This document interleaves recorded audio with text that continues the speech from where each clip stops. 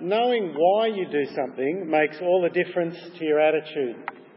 For example, someone who gets impatient waiting 30 seconds for traffic lights will queue for an hour for their favourite restaurant. They'll queue overnight to buy the latest iPhone. Why you do something makes all the difference to your attitude. A child at the beach paddles in the rock pool. That's all right, but he grumbles because he really wants to be in the surf. Much more exciting. But his mum knows how rough and dangerous it is. If he could understand the danger, he'd be more content in the safety of the pool. Knowing why you do something changes your attitude. Or a teenage girl impatiently wants mum to make her new dress today, but instead they spend the whole day measuring, setting out, arranging, cutting. If she could just understand that good preparation ends up with a well-made dress, she'd be more patient, she'd get more enjoyment from the process. Knowing the reason why you do something makes all the difference to your attitude. And it's the same here in 1 Timothy chapter 2. Our attention, most likely, goes straight to verses 11 and 12. A woman should learn in quietness and full submission. I do not permit a woman to teach or to have authority over a man. She must be quiet. And for many of us, we hear those words and we react negatively.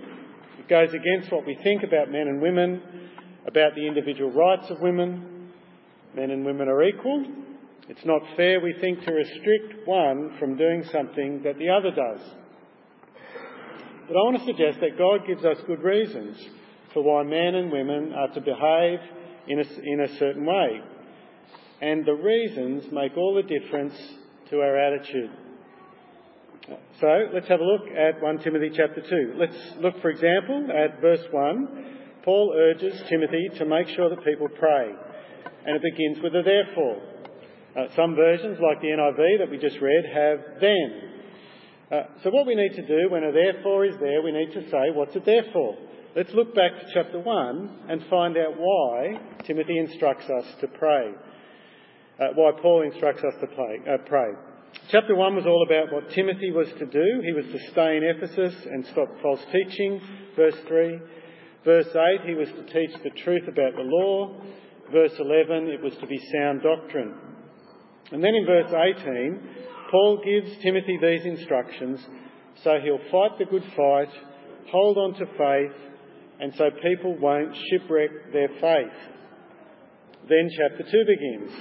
Therefore, I urge you, firstly, to pray. Can you see the link? Because some people have shipwrecked their faith, everybody should pray. It's the most important thing the church can do. It's not the only thing, but it's of first importance. Therefore, pray. All sorts of good things we can do, but the most useful is prayer. Because, of course, it's God who ultimately enables people to stand firm, who stops them falling away. So we're to pray that God will do that. God holds on to people. What are we to pray? Well, we're to pray all sorts of prayers for all people, including verse 2, we're to pray for those who govern us, kings and those in authority. And can you see the reason why we're to pray for them?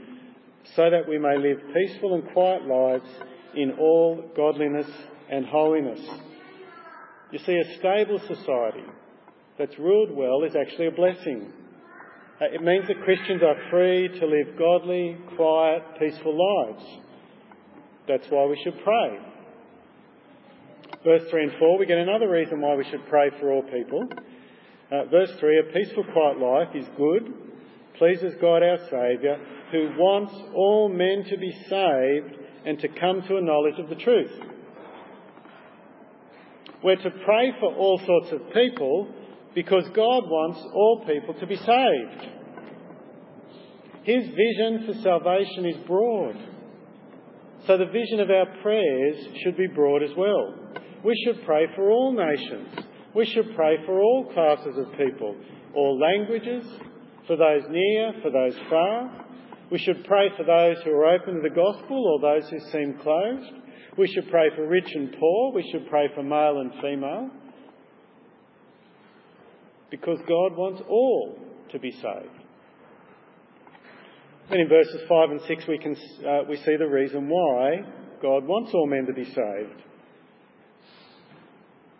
For there is one God and one mediator between God and men, the man Christ Jesus, who gave himself as a ransom for all men.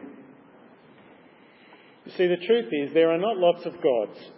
There's not one for each nation. There's not a God for Australia and a God for Pakistan and a God for China and a God for India and a God for Saudi Arabia. There's one God. Most people think that there's lots of gods. Most people think each to his own.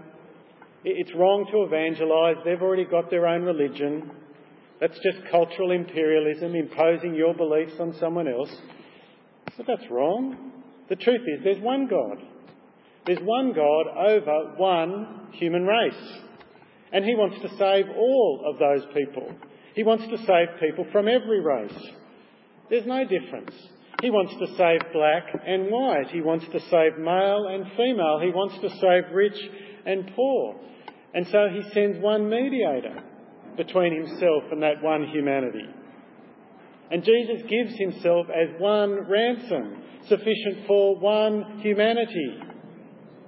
There's only one way to God. There are not lots of ways.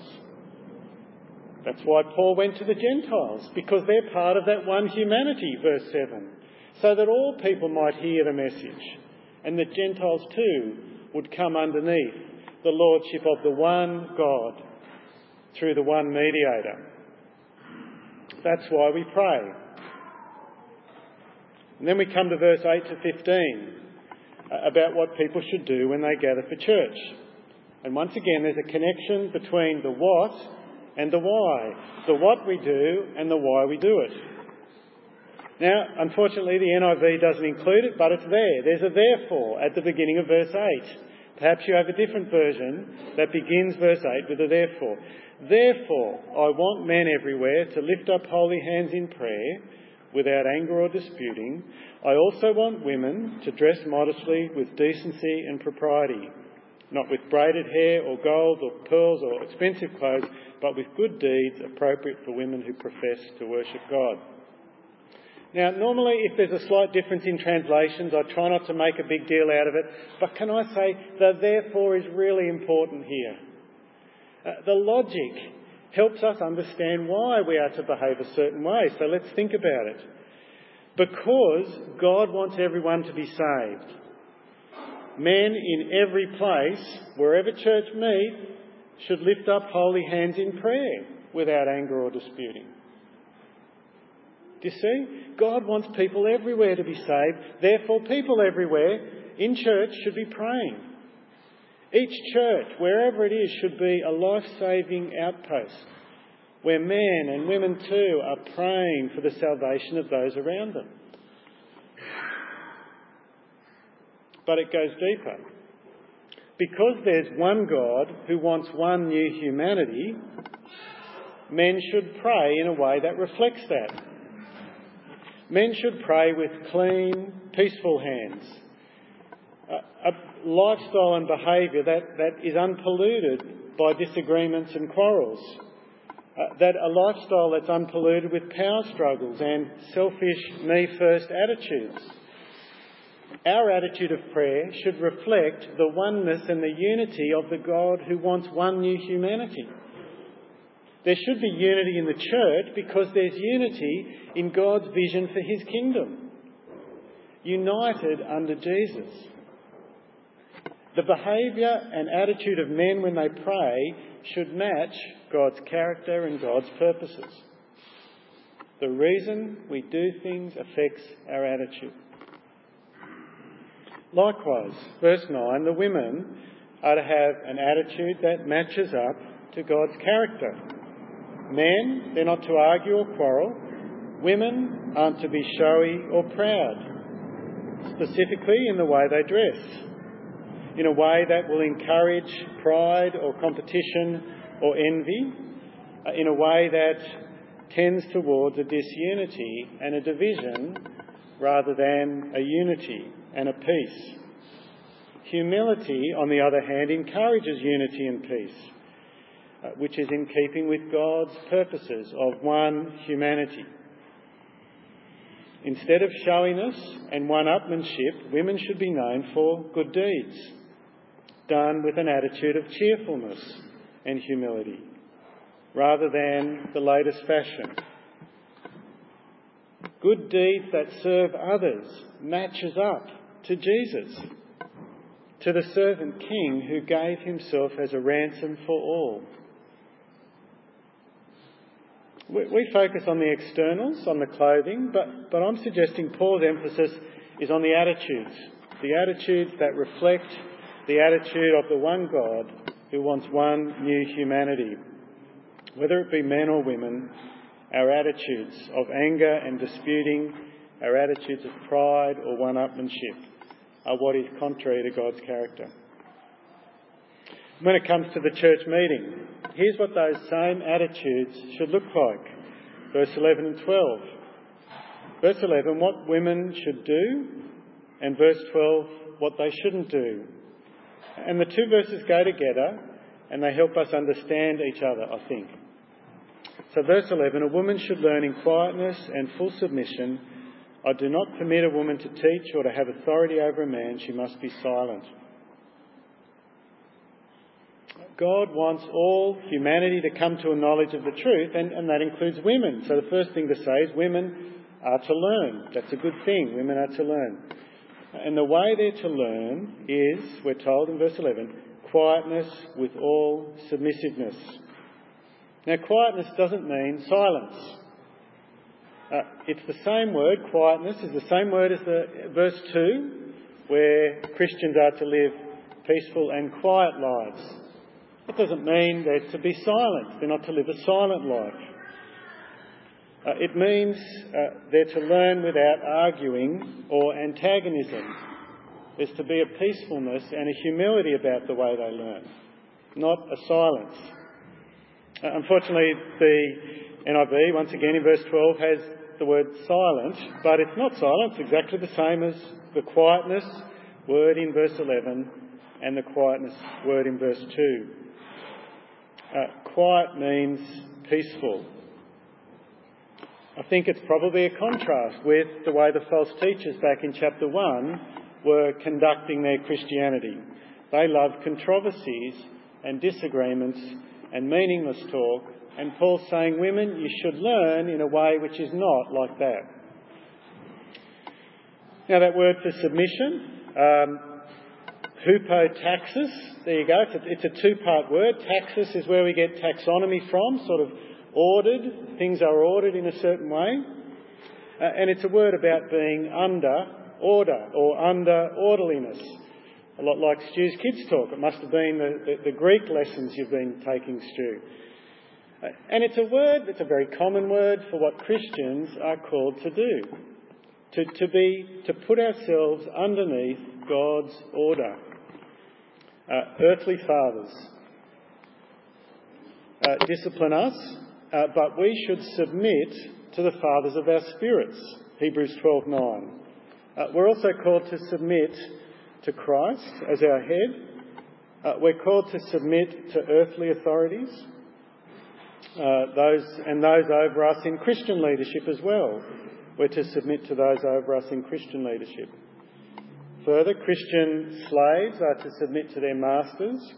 Younger men are to submit to older men. Children are to submit to parents. Finally, 1 Corinthians 15:28 says that all things will be made to submit to Jesus at the end when he returns, just as Jesus himself submits to God. So it's a common word. Christians are called to put themselves underneath the order that God's established. John Woodhouse helpfully writes, God has ordered society a certain way. His plan is that society is redeemed not by individual liberation from restraints and obligations to others, but by each gladly placing him or herself under the ones God has placed over us. Christians are called to recognise, acknowledge and welcome the responsibilities God has given to others for our welfare. Submission is the opposite. of autonomy and independence. It's an acceptance of dependence. I think that's helpful.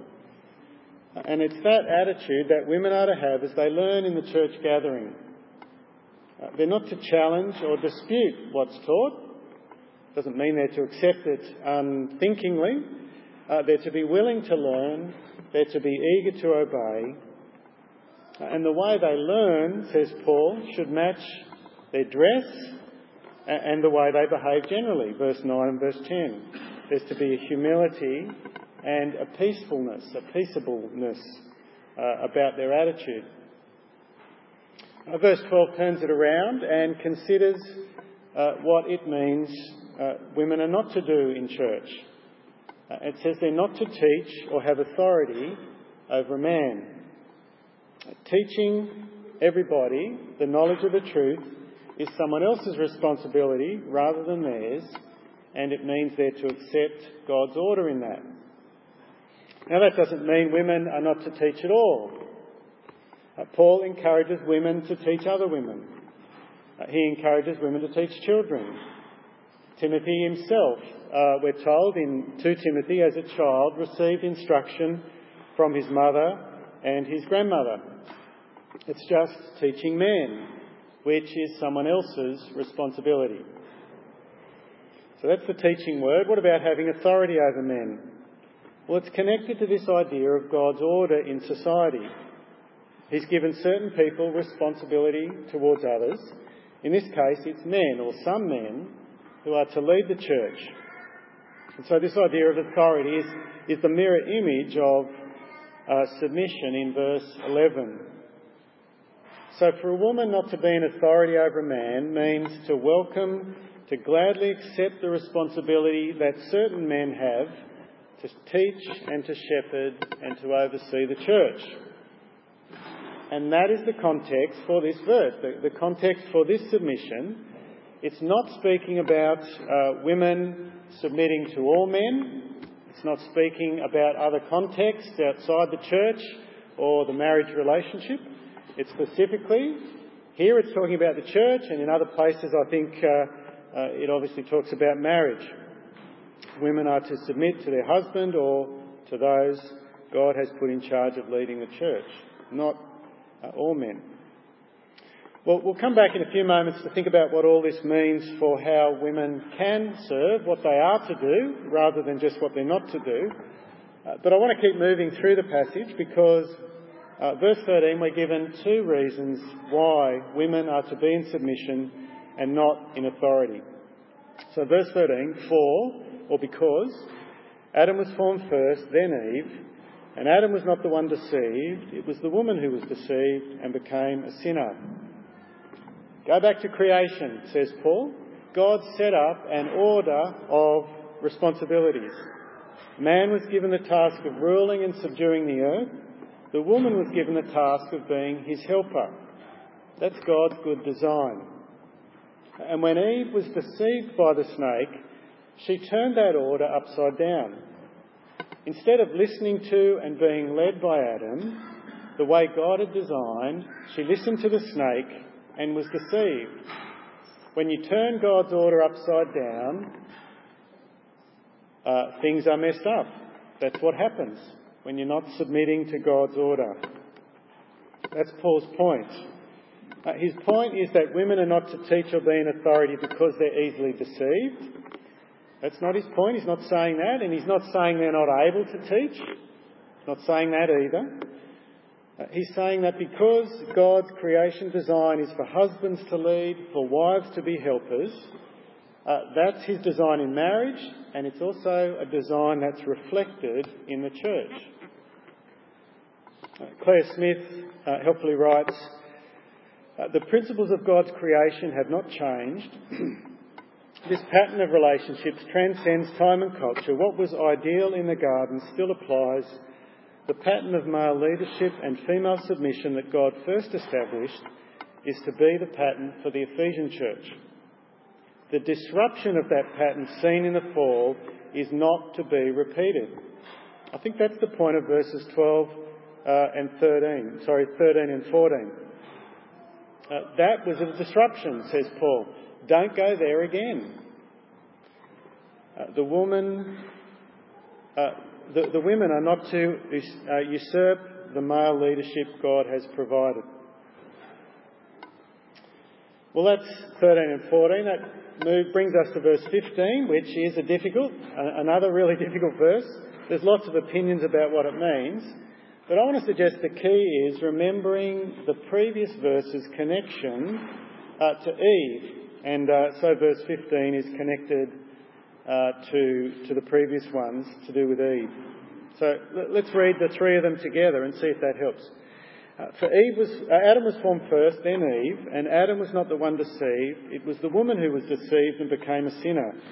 But she will be saved through childbearing if they continue in faith, love and holiness with propriety. Now, if you're following along in your NIV, you might have noticed I replaced they with she at the start of verse 15. That's actually more accurate. That's what the Greek says. It's what other versions say.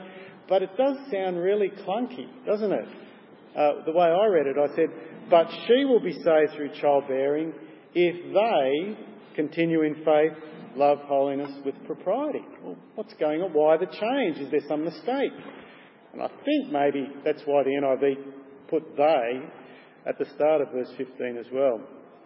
So what's going on? Well, I think what Paul is saying is something happened with Eve, and that has an effect or has a consequence for all of us as a result. Childbearing is connected with Eve's being deceived and her sin, and God's consequences for her and the fallen world. So when Eve was deceived, the consequence was childbearing would be painful. Secondly, her desire would be for a husband and he would rule over her, Genesis 3. And so here's what I think Paul is saying. Even though Eve sinned, even though Eve turned God's order of things upside down, God didn't abandon her. He was still at work. He gave her a responsibility that was affected, but she was ultimately saved as she lived out her God-given responsibility. She was saved through filling the earth through childbearing and through the damaged relationship she had to endure with Adam. So what's that got to do with the women in Timothy's church? Well, here's where I think it moves from the she to the they. Paul's actually being positive for the women in the Ephesian church. He's saying God's design is for the man to lead and the woman to help. That's to be reflected in church.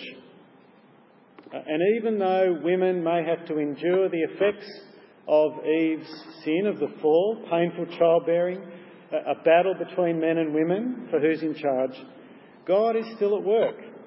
God is at work working out his salvation purposes for women as they continue in faith and love and holiness.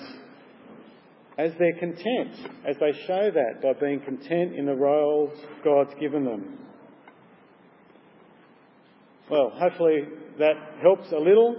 These are still difficult verses. So let's turn to the question finally of what is it that women can do? What should they be doing in church? Verse 12 has told us what they shouldn't be doing. Well, 1 Corinthians chapter 12. Let's try and get some of these verses to help inform us. 1 Corinthians 12 talks about the body. It talks about how every person, male and female, is a part of the body. And we've all been given gifts, each of us, that help build up the body. We should use our gifts to build up the body. So what is it that women can do? What should they be doing? Well, they should be doing everything that men do that's not teaching or having authority over men. Everything. Women should be doing all of it, except for anything which is teaching or having authority. Ephesians 5:19 says, we're all of us to speak to one another with psalms, hymns and spiritual songs. All of us are to speak to one another. Colossians 3:16 says all of us are to let the word of Christ dwell in us richly as we teach, admonish one another with all wisdom. Now we obviously have to say within the boundaries that Paul's established here in 1 Timothy. We're all to teach and admonish one another according to God's order. Titus 2:4 talks about older women training younger women. 1 Corinthians 11:5 talks about men and women praying and prophesying in church. So there's all sorts of things that women can and should be doing in church. What I want to do in finishing is to identify a number of traps that we can fall into as we take verses or ignore verses in the Bible about how men and women use their gifts in church. So firstly, a few traps for the men. First trap: men can be contentious and argumentative, proud and competitive, rather than lifting up holy hands in prayer without anger and disputing. That's a trap. Men, we should be peaceful and united and not argumentative and contentious. Trap number 2, men who fail to lead, who fail to step up and lead, either as husbands and fathers in their families or in the church. Men who wait for someone else to do it, either through spiritual immaturity or laziness or selfishness.